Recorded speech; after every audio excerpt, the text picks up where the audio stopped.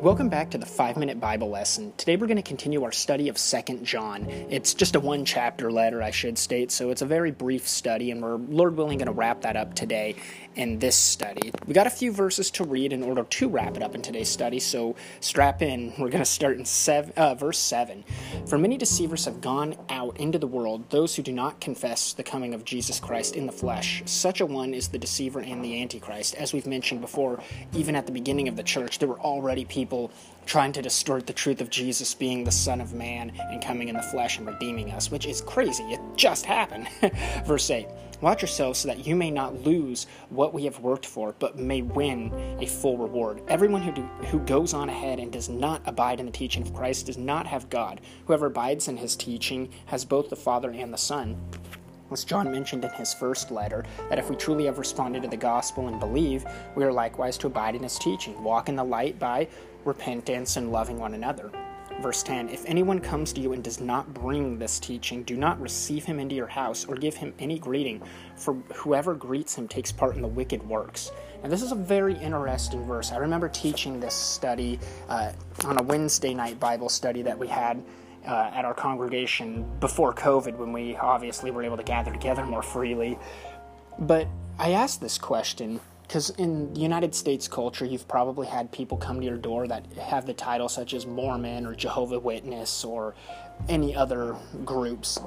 And they knock on your door and they try to tell you their message. And I asked the question, do you think John means we're supposed to slam the door in their face and be nasty to them? Or what do you think John means? Let me dive into that. Back in that time, when people were going around spreading the gospel like they do today, Christians obviously would stay at fellow Christians' house. So if somebody came to my town to preach the gospel, I have the opportunity to take them into my house, to house them. They can stay there and live with me while they're here on their travels to spread the word, right? I'm helping an evangelist, and we have this today when international missionaries go overseas and they stay with fellow believers while they preach the gospel, and they may be there a month, a year, however long. And so what John is stating is, when people come to your town and they are claiming to be evangelists, make sure you understand that they are on the same page theologically, and they're telling the truth of the gospel, because if they're spreading lies and distorting the truth, and you are allowing them to stay in your home, and you're feeding them, and you're financially contributing to these false teachers, you take part in their wicked ways. You may not be the one with the words spreading the deceit, but if you're helping them along the way, then you're just as guilty in that matter, because you're contributing to spreading false teaching.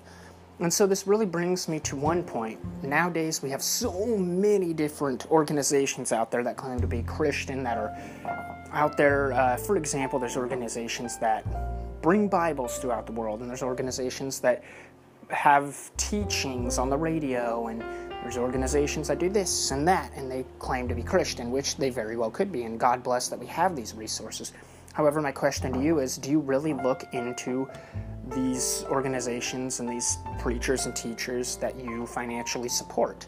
Now, I've made the mistake before, too, of financially supporting something before looking into it, and you got to be careful with it, because although it may be great and there may be truth in it, are you giving somebody their paycheck to distort the gospel and spread lies? Or another big one is all these preachers and teachers that spread false beliefs about baptism and its necessity and salvation. They will preach that it's not, and that you just say a quick little prayer and it's all good, when that's contrary to the Bible. And so are you supporting these people, whether it be financially or whatever the case may be? So John is stating that we need to be mindful of the people that we listen to and support in regards to the ministry. He also says that you can identify this based on the basics of the gospel. Do they believe that Jesus really came in the flesh and he is who he says he is, and that he and the Father are one? That's the basics, and so many groups out there distort that little fact and they lead people astray. And so are you supporting that? Now, as we conclude our study of 2 John, please stick around, because Lord willing, we will begin our study of 3 John. I bet you didn't see that coming. But thank you for listening, and I suppose that concludes our study of both 1 John and 2 John.